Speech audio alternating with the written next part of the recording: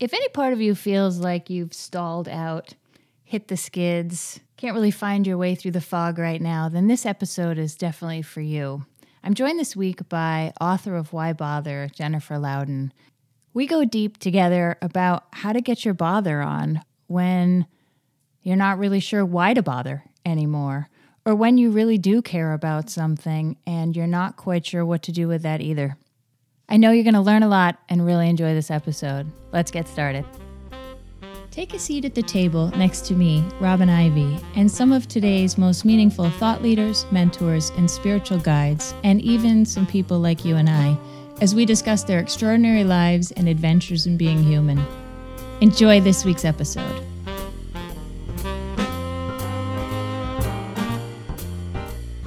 Welcome, everybody. Today, I'm so excited to interview Jennifer Louden. She is a best-selling author. She's an amazing human being. She has written so many things over the years that have comforted me, including her women's comfort book. She's run retreats for women all over the world and is a powerful leader in helping women emerge back into better ways of being. So thank you for being here, Jen.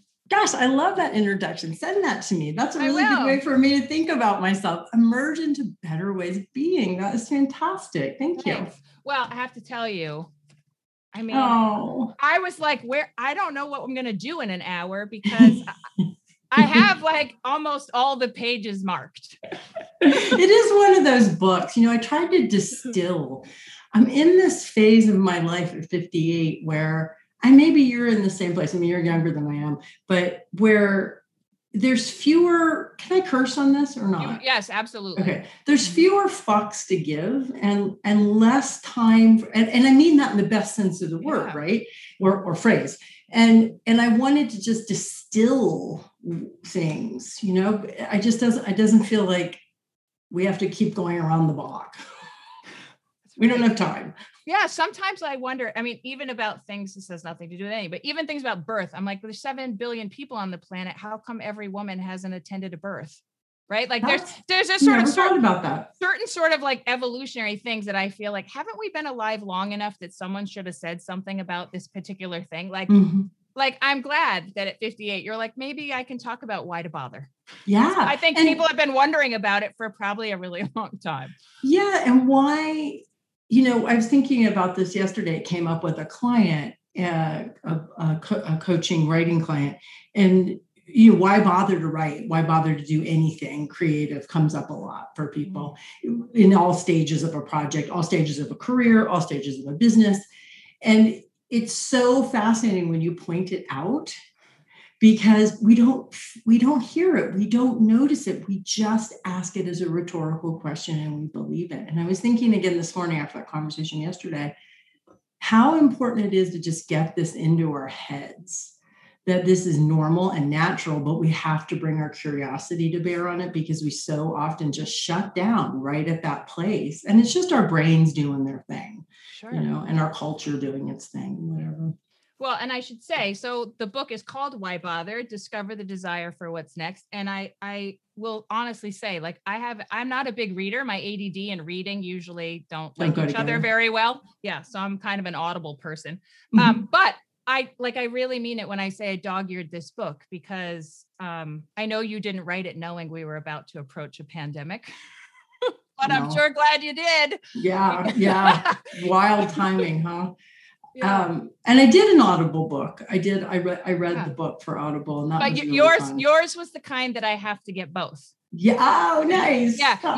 Your book lives in the category that where like I need, because when it has some like things that I got to remember, like the how to, when there's a map or a strategy, I need the hard one, but I also got to hear it. So yeah. And I love, even if you could even speak to like, when I got the book thinking of like, well, does she mean like, why bother? Or like, why bother? Both. Right. Both. And so I was like, oh, good. A both and. Right. Because there's both sides. We have to notice that we're in the why bother. Why bother to make my marriage better? He is never going to change. Why bother to I only got 5 more years before I can retire. Why don't I just stay in the same job, even though I'm thinking of my girlfriend right now, who is bothering to look for a different job at this last stage of her career because she's so underutilized. And so those kind of why bothers, I'm not saying they're always that you always have, yes, I should do something different, but you should ask, because otherwise, without asking, your life force starts to drain away. And then why bother will gunk up your whole life. So it could start in your job, or it could start in your marriage, and then it could go into your health and your creativity and your friendships and your community, or not. But yeah, so it's both. It's like, why bother? Oh, because I think there's no reason to bother. What do I want to bother about? What was the impetus for this? Like, if you read the book, that's, it comes out, but I feel like for the listeners, like what was the driver that birthed this out of you? Well, it was a lot of failure. So I had a lot of success early on. And then I hit about an 11-year period where I only wrote functionally 2 books during that time. And I'd written a book about every 2 or 3 years before that. And I wanted to, there's a couple different things that came out of which, of course, you never know this until you look back, right? And that's so important to say, because when we talk in these interviews, it makes us sound like we're also like, I'm just got it all together. I had all my dots connected ahead of time. Exactly. And the dots are totally only connected after the fact. You're like, oh, holy shit, look at that. Oh my God. So I was never comfortable being a personal growth person. I sort of stumbled into it and then was successful. My books were successful. And I loved the research, but I loved making, my thing in life has always been, how do I help women get out of their own way? And not like anybody, but especially women. I don't care as much about men, but a few times I'll do it with men. But like with women, I'm just like, it just lights me up. But it came attached to so much baggage with the personal growth industry. And I was exposed, as many people are, to some of the dark side of it. And so I also hated being somebody who was supposed to have answers. I don't really believe in answers. I believe in good questions. I believe in good conversations. I believe in iteration. I believe in curiosity, but answers, man. And when you go on a book tour, when you do television and radio, and especially in the old days, what's your sound bites? And it would make me feel kind of like a prostitute. Not that there's anything wrong with being a prostitute, but in a way that didn't feel good to me. And so all of that churned around in me, and I wanted to write something different. So I spent a lot of years trying to write fiction, because I'd come out of screenwriting originally, but I kept not sticking to it. I kept not doing the rewrites. Then I tried to write. Then I went through a really long, dark period in my life, a deep why bother period. It included my dad dying. It included a divorce. It included, I used to say, falling in love too soon with my current husband, but I don't say that anymore. And my daughter struggling, and lots of professional disappointments. And out of that came a memoir. So I spent 4 years trying to write a memoir because someone told me this is a really great story, and I believed them. And then the memoir failed. It failed to work as a work of literature. But when I looked back at what I had written, I saw the path of my life, and that became this book, if that makes sense. So it was a lot of meandering to find my way, a lot of suffering. And then when I looked at that memoir that didn't work as a memoir, but I'm like, oh, look at all the moments in my life when I went through a transition. And instead of continuing to ask, what do I really desire? I went back to what was familiar or safe. And so tricky in the, I find for myself in the question of what do I desire? I don't always expect the Pandora's box that comes with. That's so true. And right? The ambivalence too. Yeah. I was just saying to Susan Piver the other day, I was just saying to her, I was like, when I was younger, I really thought that growth was a forward trajectory, like a road trip. Like, oh, I'm going from Boston to San Diego. Like, I'm going to get in the car and I'm just going to make forward projection until I'm there, right? Like effort forward towards destination growth. And then I started to realize that's, at least my life has not proven to be the way my growth has operated. Mine has been more like difficult thing, great thing.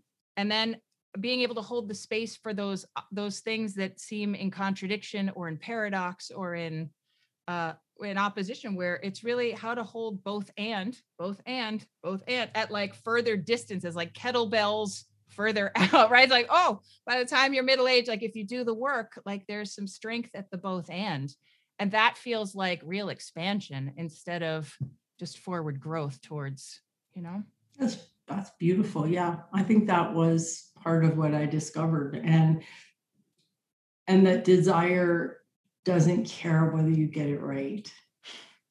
And desire doesn't care if everybody applauds you or thinks you're important or special. Desire says, you're interested in this. Let's follow this. Let's come alive with it. And then you may be interested in so many things that you have to kind of wade through and choose. And the choosing also can bring you alive. How much do you think being an artist or a creative has impacted your personal development? Because I think that creative people or people who self-identify as artists come to the table with a curiosity and a wonder that's built and bred of our creative spirit that lives in an interesting intersection with self-development, I think.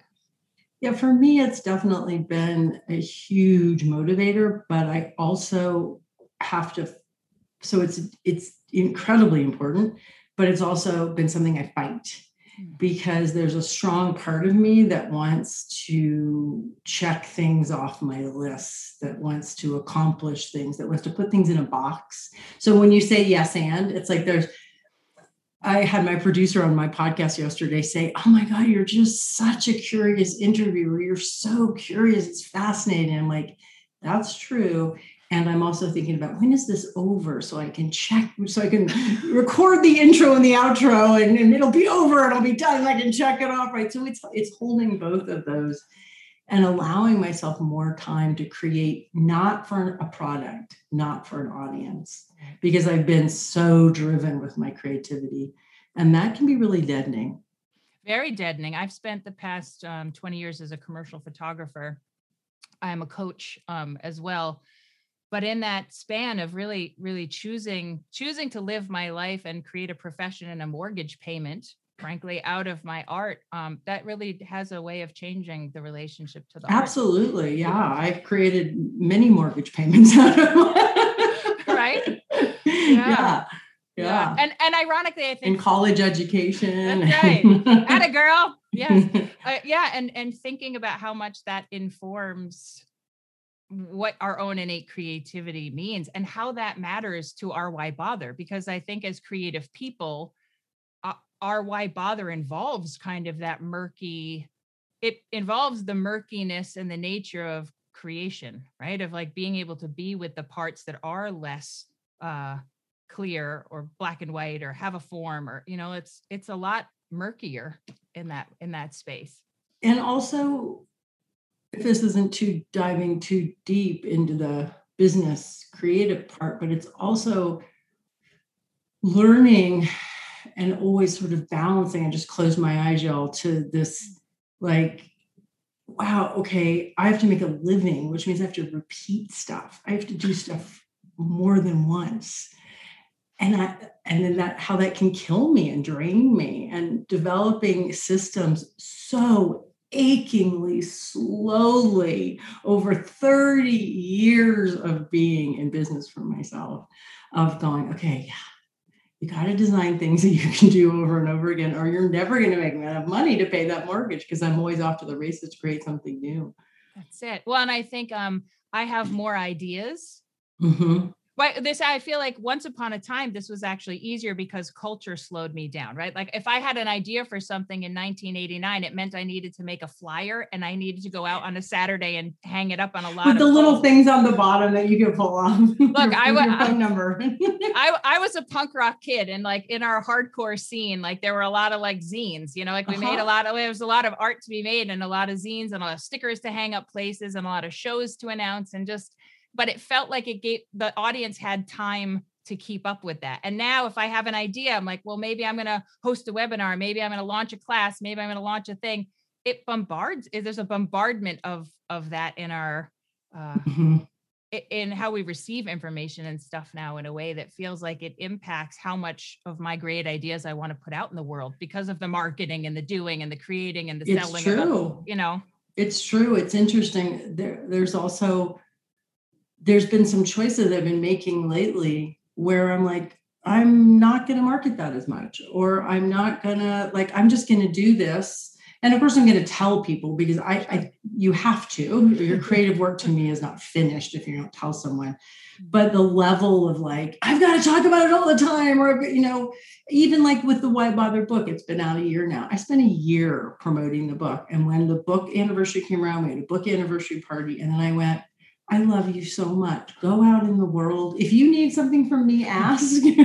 But I have to move on now, in my main thing of like, look at this, look at this. There is a cost to it. Mm. It's almost like raising children, right? It's like there is, yes. I mean, every stage is really amazing, and there's grief and joy to the moving on to the next thing, right? Like when they're infants, right? Because everything is like, I'm sure this was amazing to write. And I'm sure being in the energy of having to repeat the story and repeat the thing is really a different energy to be with for a year than the creating of the thing. Mm-hmm. Although I do find that you can be present to talking about the same things and discover something new in it. Yeah. If you're actually here. Thank goodness. Yes, right. These kind of conversations are not those soundbite conversations at all. So they're very different. Yeah. You just don't, that doesn't happen a lot anymore. Thankfully. I found this to be like a pretty beautiful roadmap, because I think I tend to live in this space of like, I want the deep wisdom, but I also want some of the practical, right? Like Ram Dass is my hero. Like I listen to him, like I just listen to him all the time, talk to him all the time when I'm not listening to him. And sometimes I'm like, but I needed a little practical, like, but I don't know what to do. Like I want a little, and I love that you really broke this down into the sections, into a map. So can you speak to that in a way that still feels enlivening to you? Sure, absolutely. And Ram Dass was how I started doing yoga and meditation when I was about 12. I discovered Be Here Now. My sister had a copy. She's older than I am.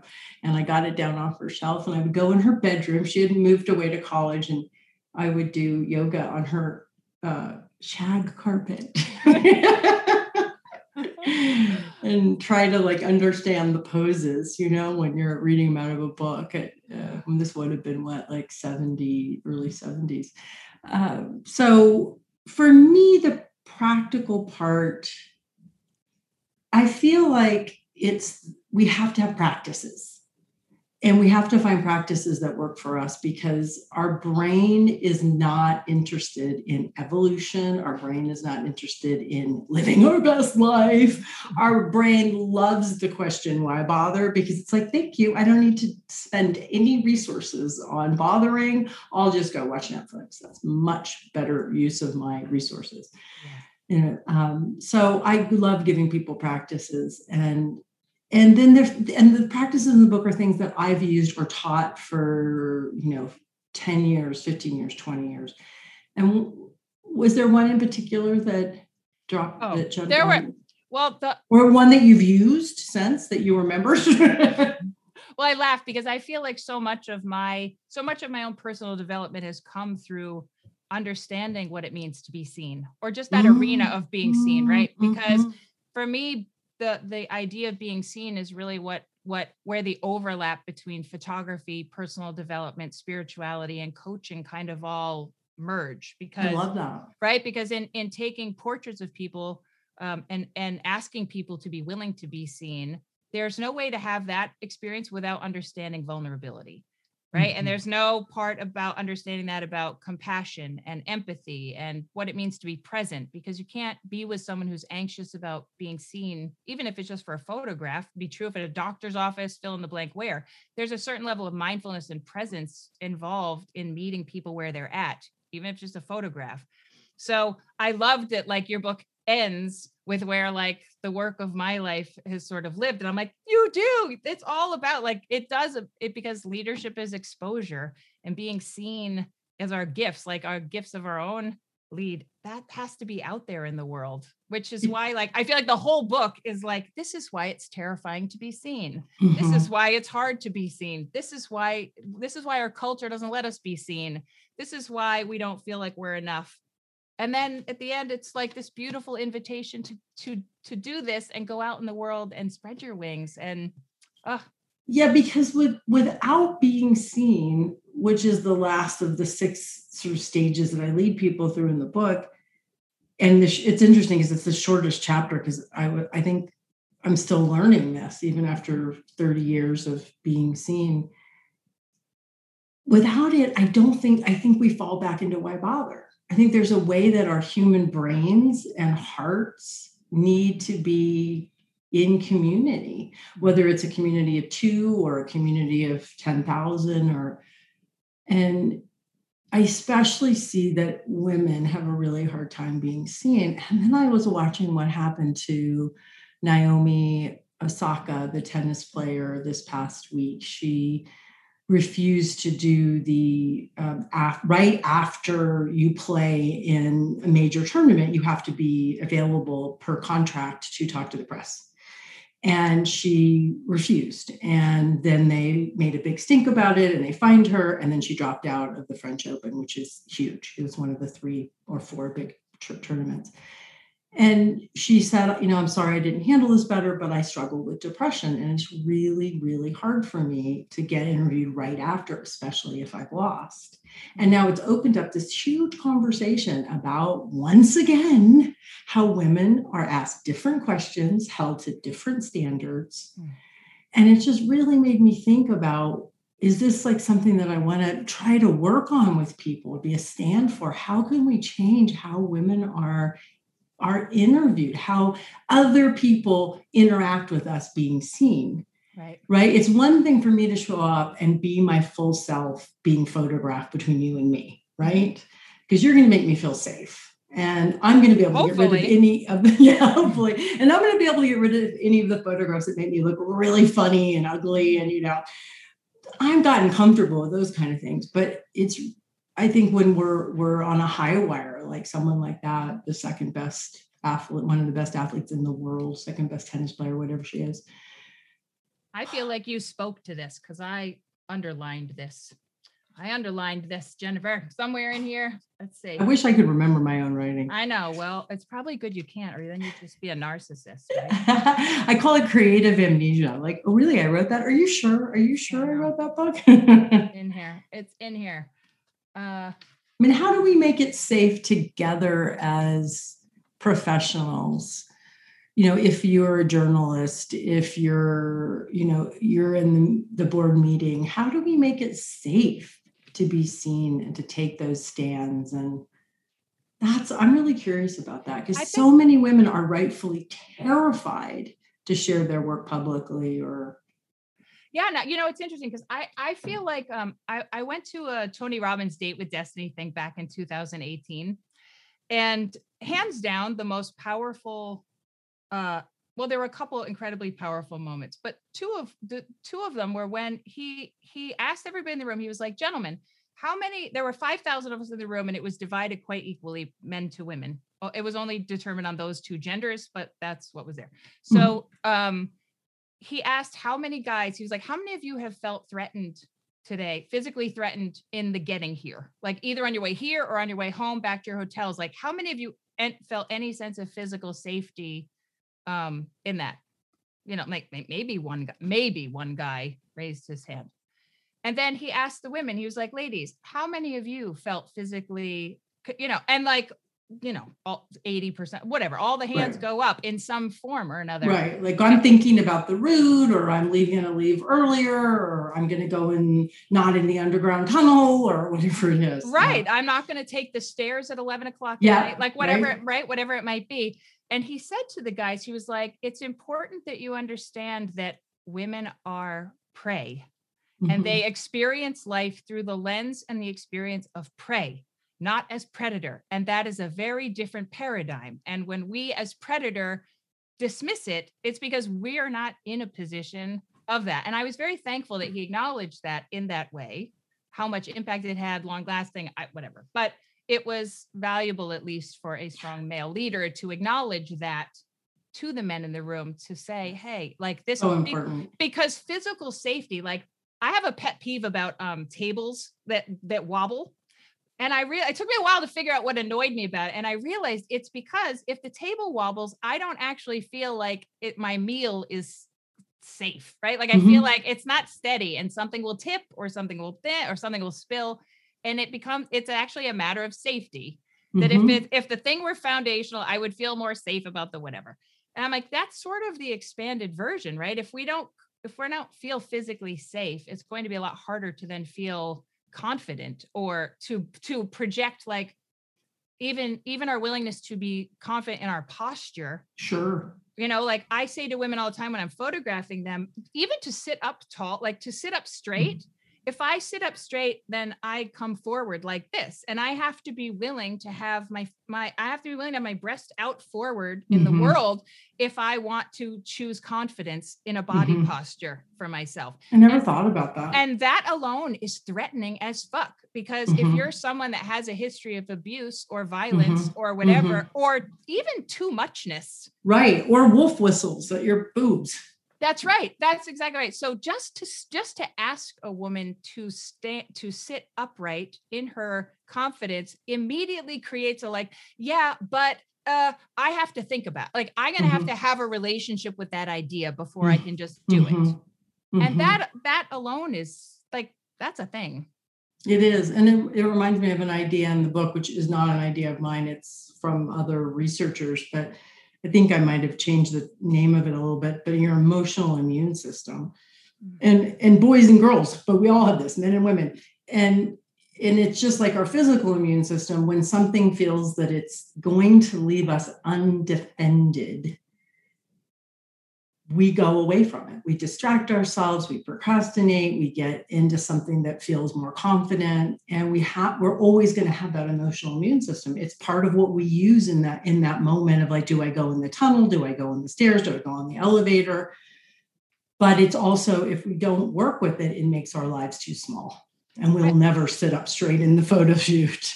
Yeah, but I also think that over the years, I think that women are often our worst enemy to ourselves as a collective about being seen, because it is really often not in terms of judgment, like in terms of the judgment we feel about, well, I don't know if I look good enough. I don't know if my hair is right. I don't know if I picked the right outfit. I don't know what should I get my nails done? What if they can see?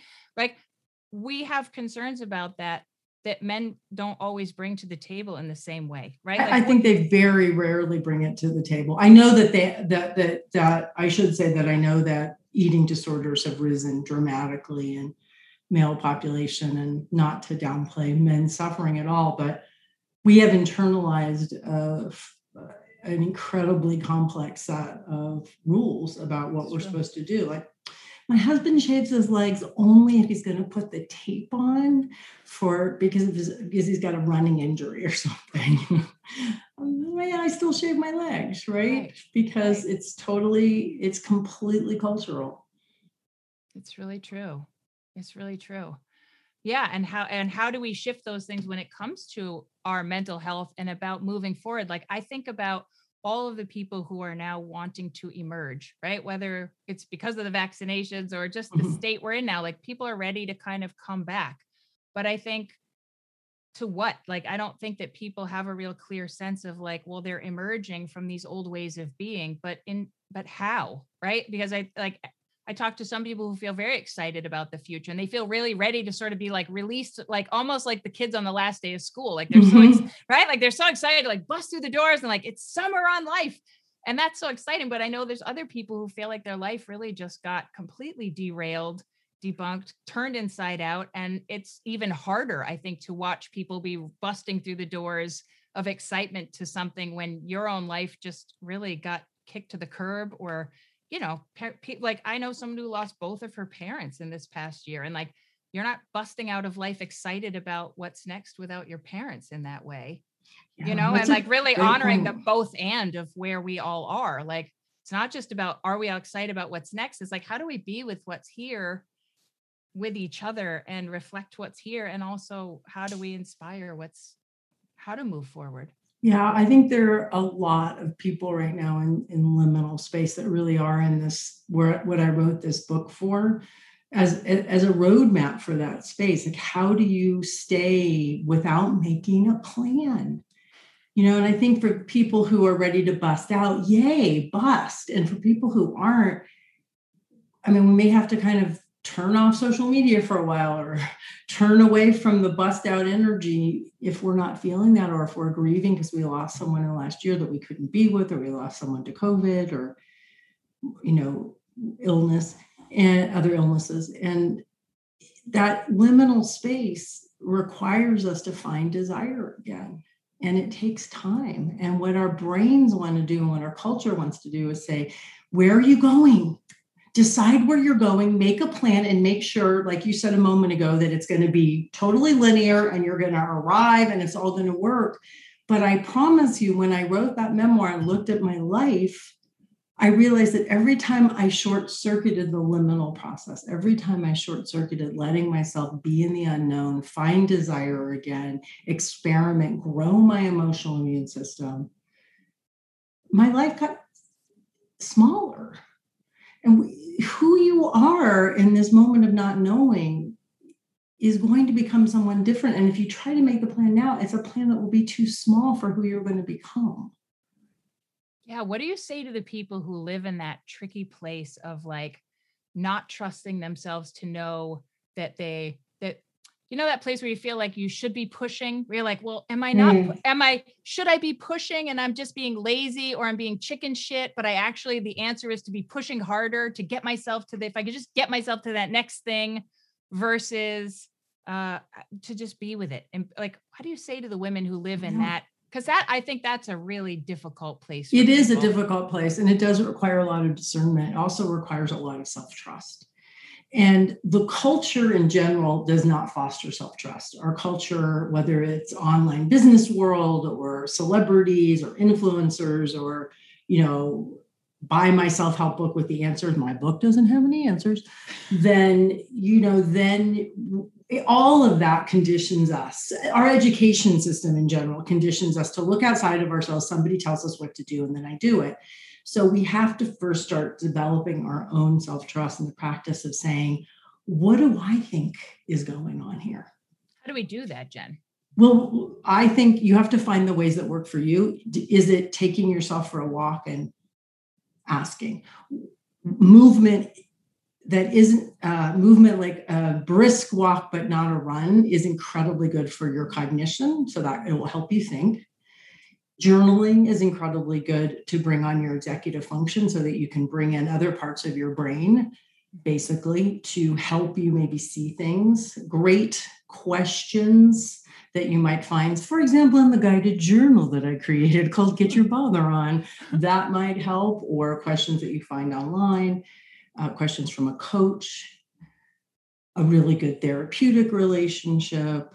I've had that kind of self-growth through being in peer groups that we stayed together for a long time and really got to know each other so we could call each other out. Not to say you're doing it, but you know what, I'm going to stop you right there and say that I sniff something that's not quite right. So creating some structures and practices, knowing it's not about being perfect or doing them every day, but it's about, okay, first I have to develop a relationship to myself. So that's the first thing. The second thing I would say, are you making clear promises to yourself? There's an idea in the book called Conditions of Enoughness. And it's really about how to make clear promises to yourself. Are you making clear promises? And if you are you keeping them? Mm-hmm. Because that's a real indicator. Like, are you making inflated promises? Are you making too many promises? Are you living in a fantasy life? Are you pretending you're not human? That's going to erode your self-trust. And it's also telling you something about what's not working.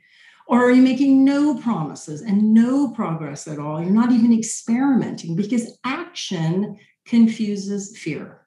Mm-hmm. Motivation comes after action. It doesn't come before, ever, ever, ever. I mean, maybe occasionally, because we just don't realize that we're actually moving already.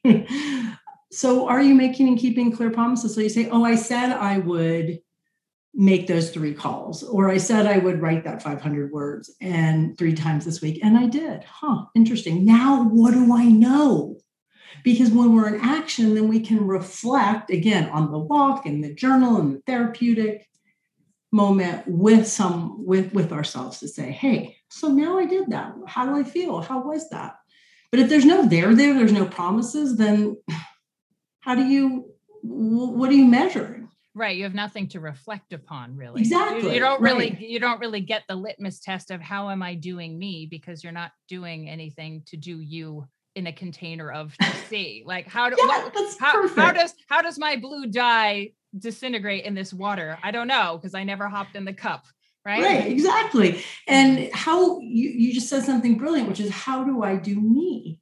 And this is another way we develop self-trust when we get through these wonky moments. And I'm in a little bit of a moment like this right now. I kind of hit a period about a month ago, was really languishing and really like we kept coming up with ideas and starting to launch programs and then me going, no, I don't want to do it, which I never do, or I shouldn't say never, but very rarely. It was a really weird last year for me, as it was for most of us. And then about a month ago, I turned into the happiest person on the planet for no good reason. Just like, oh my God, I'm so in love with life. I'm so in love with spring. I'm so in love with my husband.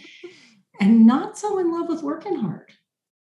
And I don't know whether it's a transition in life or what's happening, but my ambition is just kind of gone, But I think this pandemic, though, I think this time we've all been in is sort of, I don't know, there's something to be said for living through something. I want to be really careful of this because it really was horrendous. For people it was horrendous for. I don't want to minimize that from my own experience. People who it's still horrendous for around the world. Right. Agreed. Right. I just felt like it allowed me to go into darkness, into shame places, into hard things, but with a willingness to notice them and to just see them objectively, like get to know them as opposed to being involved with it. Interesting. Because when I was involved with it, I thought it was pretty sure it was going to sink me. Or that it is you. Yeah, right. It was like the involvement with it was almost too problematic, and a little bit of distance could help me see it a little. The witness consciousness. Yeah. Yeah. What I was going to ask you, Jen, in the time that you wrote Why Bother, like what kind of epiphanies and revelations, like what things came like after you wrote it? What things have you been like, oh, if I could put in that other like last chapter, if I could add a digital chapter to it now, like, is there anything that you feel like you've come to understand or know since then that you're like, this was also super impactful? I think it's in the book. It's the very beginning, but I understand it more now, which is how inevitable and sometimes almost constant this question is of why bother, and how it can come through in an afternoon and you can be like, yeah, why bother to keep working? Let's go see our friend, or let's go walk the dog, or let's go take a nap. Yeah. Or it comes along and you're like, why are you here? So I think I would maybe add and I thought about doing this, but I don't know why I didn't. I don't remember now. But it's almost like it can be a daily inquiry. Mm-hmm. Right. And a kind of a way that to go back to your question of, am I doing my stuff or am I not doing my stuff? Where is the energy and what's fresh? And then if it's not fresh and there's no energy there, is there a story I'm believing about why bother to do this? Because no one's going to care, or I've tried in the past and been disappointed. And I'm always a fan of inquiry. So me too. I feel like curiosity is the answer more than the answer ever is. Mm-hmm. Right? Because it always leads me to some other way of understanding how I'm doing what I'm doing, whether or not what I'm doing is actually what I want to be doing, whether it's something I'm choosing to do or feeling like I'm choosing out of some old obligation or an idea of what you expect of me that you never even said to me, like all the various things. Yeah. I think the other thing that I might have added more of, and again, it's in there some, is I'm just such not a believer in self-improvement. Years ago, I used to do, I think it was like a week-long celebration or something. It's called Freedom from Self-Improvement. And it's not that there's not things that we always want to be changed and growing. I mean, that's the beauty of being alive. I think that's our purpose, is just to grow and be here and be fully ourselves, and just share that and give as much as we can. But that idea there's something wrong with me. And I think sometimes that the idea that if I could just arrive, if I could just fix it, if I could just never do that again, that alone keeps us in why bother. Yeah. And I think that for me, that's a lot about people not creating containers as a culture to give people the opportunity to speak their whole truth. Right? Like we create opportunities for people to show up compartmentalized, right? But whether really or by rules, like you get to say this, but not in front of your employees. You get to admit that, but not to your wife. You get to say that, but never in front of the children, right? Like there's always ways where we have to hide, or we can be asked to tuck parts of ourselves into places. So where do we get to go and be kind of the whole self? The whole self. Even just right? Even just for ourselves even if we just wanted to go into a quiet room alone and kind of like we talk about mind mapping in business. It's like, yeah, but where do you go and throw your whole self at the wall and be like, let me think about this. Like, maybe I want to move this part here. Maybe I want to, And that self-acceptance of all those parts too is not something that, I mean, it's definitely gaining traction and acceptance. It was one of the things, there's so much about social media that is really been disastrous for our world. But the one thing that I do think, I'm sure there's more than one thing that I think, but the one thing that I think has been good is normalizing mental health challenges. Right. And normalizing humanity, and that's one of the nice things about the pandemic. I mean, to see famous people doing their TV show out of their basement, it just kind of took some of the mystique and projection, at least briefly, out of some of our celebrity culture. I feel like it allowed us a sense of humanity, because I think that my dad was a Methodist minister, like not like in like the Footloose dad kind of way, but in a little more relatable. But there were rules, there were rules of like how to operate. And there were sort of truths that I always felt like I got to see behind the scenes and be like, yeah, but I know you say it's like that, but it's actually not always like that. And I feel like I've lived my life, for better or worse, in states of total confusion and betrayal of like what's really happening. Right. Mm-hmm. Because I feel like I can see multiple truths at the same time. And sometimes that can be quite weird when someone is denying a truth that I can see. Right. And that has a lot to do with that self-trust. But I think helping people like learn, like, how do we help people be in a space where they can recognize the stuff that's happening around them and still come home to this trusting in themselves, where it's not because our dad taught us this way, or the rules of a church taught us this, or the teacher taught us this, but it comes back to us relying on our own wisdom and our own wisdom, and offering ourselves tremendous self-compassion when we trust ourselves to do something, or choose someone, or do a particular project, or say a certain thing in a meeting, and it doesn't go well. Mm-hmm. Because a lot of us think self-trust is predicated on everything working out. Like I see that a lot. Right. Like, well, I listened to my intuition and it didn't work. It's like, but your intuition is not mystical. Your intuition is your unconscious, not in a Jungian sense, but not in your working memory. Everything that is coming into you, everything you have learned in your whole life, and it's stored in there, and your body picks up on it and starts to act on it. And then you make up a story with your mind after the fact. That's what's actually working. That's what's actually happening. But what comes up and how you act on the story you make and the outcome is not always going to be perfect. But that doesn't mean you can't trust yourself. The question is, do you have compassion for yourself when it didn't go well? And then, are you developing the practices so that you know what your values are, so you know what your ethics are? Or are you looking constantly outside of yourself to someone else? Is there anybody home to trust? Right.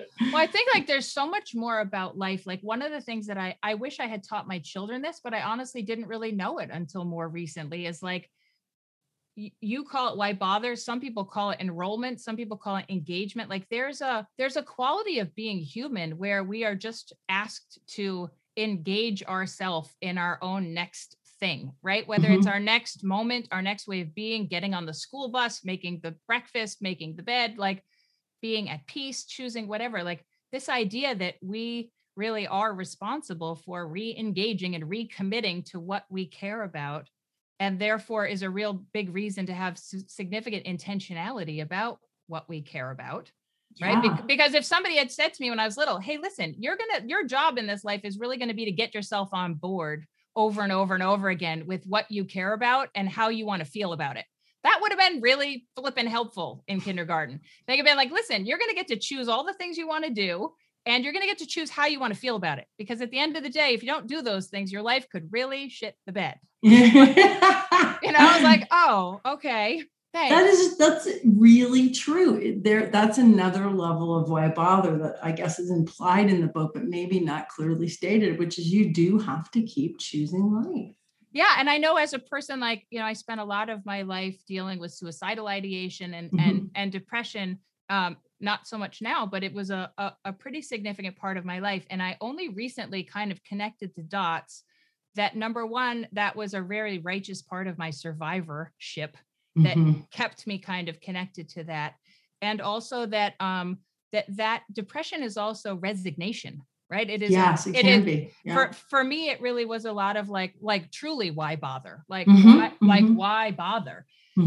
And when I didn't have my own answer to that, I could not get myself back on the horse of give a shit, because I didn't know why I should give a shit, or even really understand that the only way I was going to give a shit was by stumbling not into like finding what's next and getting on the biggest horse I can find. Because if I could just get on a horse, like, no, but to really find the tiny breadcrumbs, yes, of like the tiny bits of like why I care. And what do I care about? Nothing. That's right. Fine. Well, then what do I care about this? What tiny thing can I care about? Yes. That is true for me, that I do. It's almost like we used to teach kids in nature education about like owl eyes and deer ears, where you're really trying to get them to come into a state of peripheral awareness, right? Where it's not so focused, it's this periphery.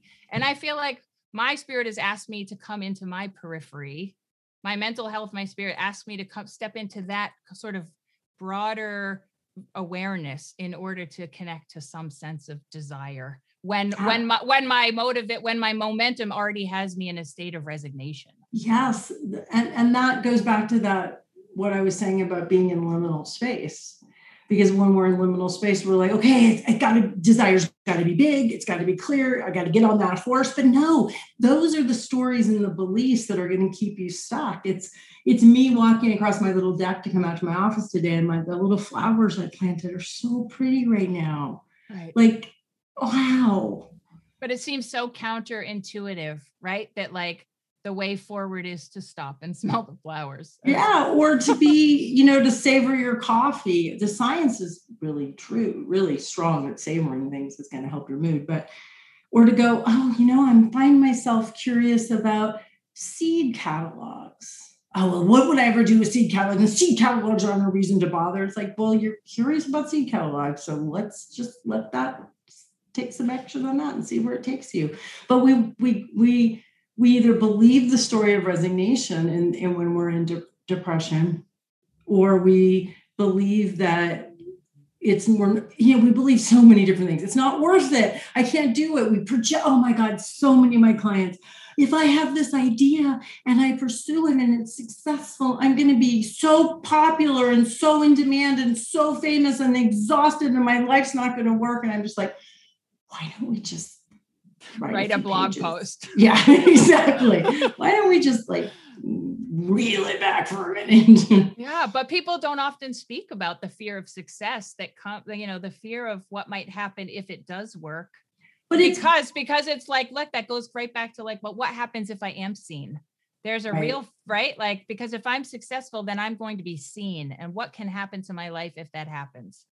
But we're not afraid of success. We're afraid of being undefended. We're afraid of being Naomi Osaka, who is one of the most successful female athletes in the world, who is suddenly now undefended in front of the press and the Grand Slam people.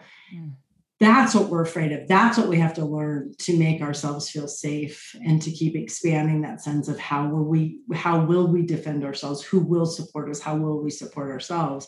And kind of dropping those stories. I'm afraid of change. I'm afraid of success. I'm afraid of failure. You're really not. You're afraid of that moment of being undefended. And you can learn to navigate that. Yeah. And I think that becomes one of those like confident things. Like you've really got to do it enough to feel. And you've got to reflect, like we were talking about earlier. You've got to have practices that say, I was interviewing a couple of screenwriters for my podcast, and one of them said, yeah, and she's gone on to be nominated for an Academy Award for Inside Out, I believe, or for Soul, for one of the Pixar films. And she was going to a meeting and she was like, okay, I can't go to the meeting. I can't go. I mean, I don't have to go in. I can just get in the car and leave. And she told herself, we're going to go. We're not going to die. We're not going to die. And then all the way on the drive home, we didn't die. Do you see we didn't die? And that's the reflection that our brains need and our emotional immune system needs. You didn't die. Did you see you didn't die? Well, I think we have a buy-in that our curiosity is as hell bent on our result or the outcome as we are, but it isn't.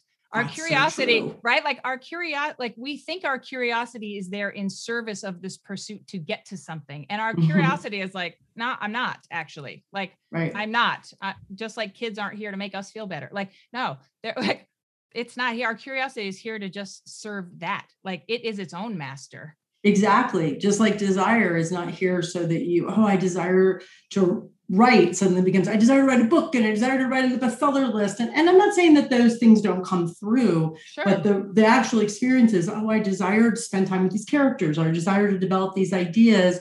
And then it may become like, I like to make the distinction between desire and goals. Yeah. Right. Goals may be something you're like, I'm going to work really hard to get this publishing deal, or I'm going to work really hard to sell this many copies. Great. But that's not you. And that's not desire. And desire is like, what do we want to learn next? Yeah. It's really wonder and awe. And wonder opens the door to desire. It's so powerful. I'm so grateful that you do what you do in the world, Jen.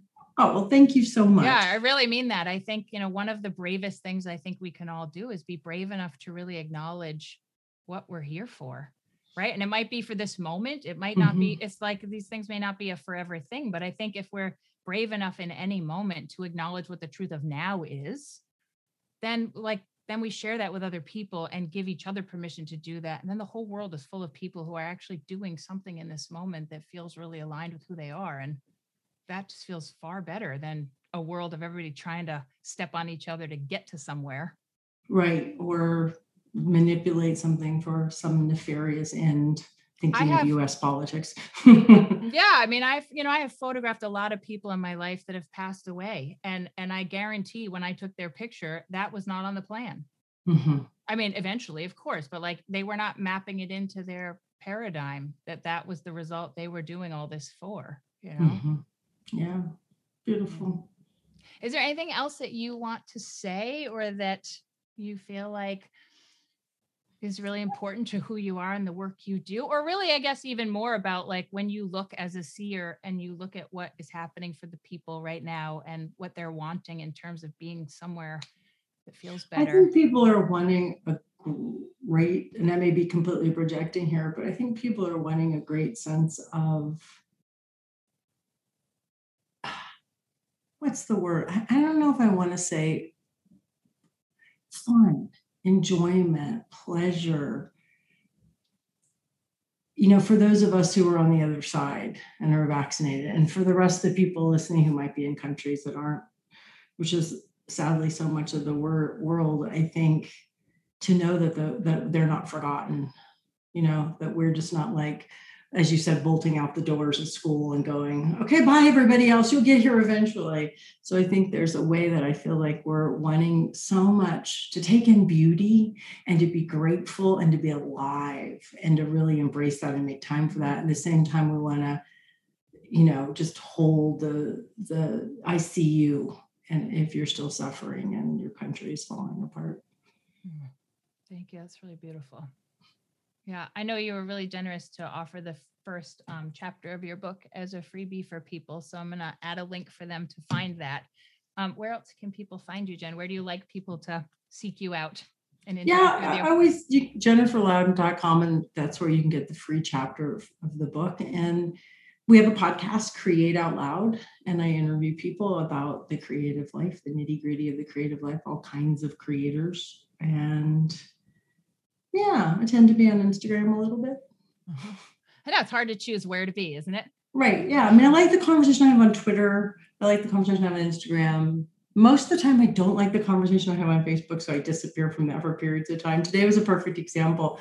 I was said, I get so irritated about men who have productivity advice because it so rarely fits women's lives. Women's lives often involving caregiving, caretaking, interruptions. And I've thought about this, probably for 20 years or more, ever since I read Composing a Life by Mary Catherine Bateson. And so all the women are like, yes, it's so true. Oh my God, what are we? And then this man comes in and dares to come in and say, well, I just think it's about women in resentment. I'm like, buddy, you're going to get eaten alive. I'm not even going to say anything. So yeah, anyway. Very hard because we just, I'm a mom of two boys and I'm a single mom of two boys. Their dad's involved in their life, but my experience of being their mother has been on my own with them. And so it's an interesting thing to raise a gender I am not. I didn't do that. I have a stepson, but he came in my life when he was 11. His mom's very present.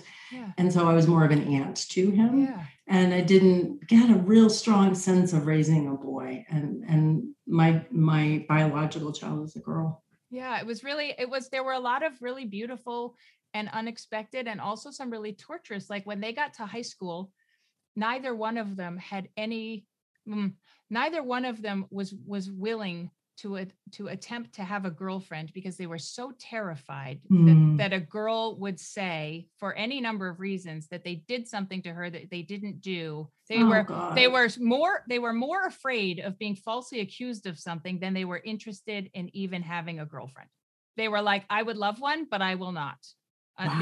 Because they were terrified, like 3:00 in the morning, up all night, crying conversations about these things. And I was like, what happened? Like, wait a second, because that's not the paradigm.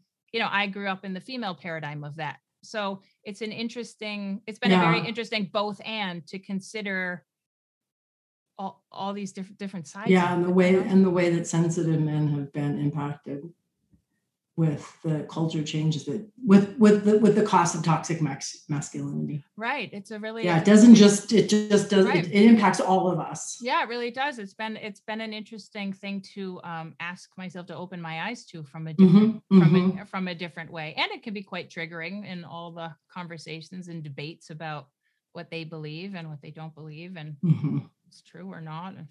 But I think that it's important to have those conversations as much as we can, because I think I know I have felt taken down by women. I have felt taken down by men in different ways. Right? Like it doesn't have to be gendered. No, like I really can say that it is not my guy friends that I would ever worry about picking up the phone and having them judge me for things that my girlfriends would judge, not my close girlfriends, but women will judge me for things that a man never would. And a man would try to overpower me and shame me into something that most women never would. Right? Like it's we have very different tactics. It's it's true. It's a lot to wade through in these times, but I think it's as often as it's messy and nobody fits into any bucket or box that we're having these conversations. Yeah, it's like why Ram Dass wrote the book in the first place. Right? Like this many years later, really be here now is still some of the best advice one can offer. Yep.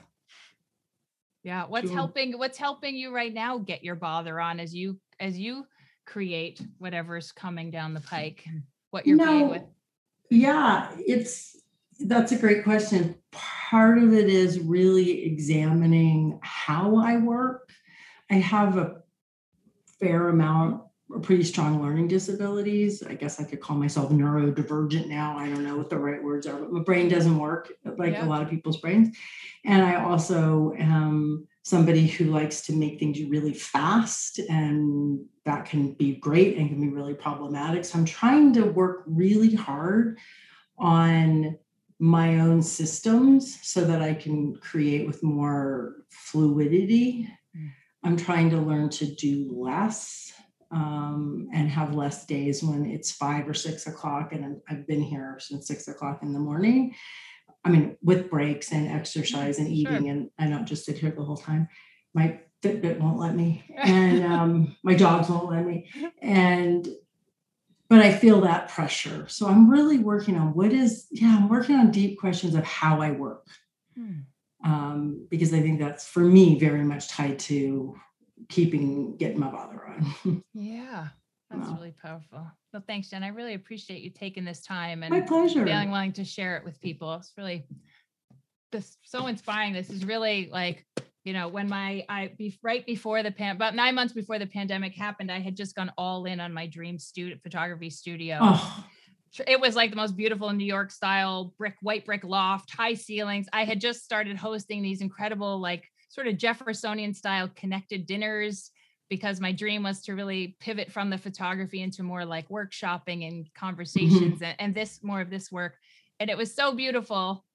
And then the pandemic, and then I really had to decide, like, early enough on without a lot of information. And it was an interesting intersection of like, how do I trust myself in a moment when I don't have the answers to what's next? I don't. And I don't know, in 2 months, this could be fine. And I could feel like the world's biggest loser for having shut the doors on, like, for not having faith in this, or I could be so grateful that I did. And it was a really challenging decision. And I just want to honor you and respect you so much, because your book truly, like, as I sat here in a pile of my, like, I had a one bedroom apartment's worth of a studio land in my fully furnished house. Like, I don't have an extra wing for like, just in case I might shit the bed with an idea, we'll just move it all to that wing of the house. And really being saddled with the remnants of this vision. Sure. And like my why bother led me to this dream that then ended up in disarray in my living room. And I was like, I don't have any idea how to bother. Like, I don't actually even know where to put anything, and I don't know how to confront the physical stuff of my dismantled dream on any level. Like, right? It was like, oh my God. And that's liminal space too, right? And liminal space can sound so romantic. It's not.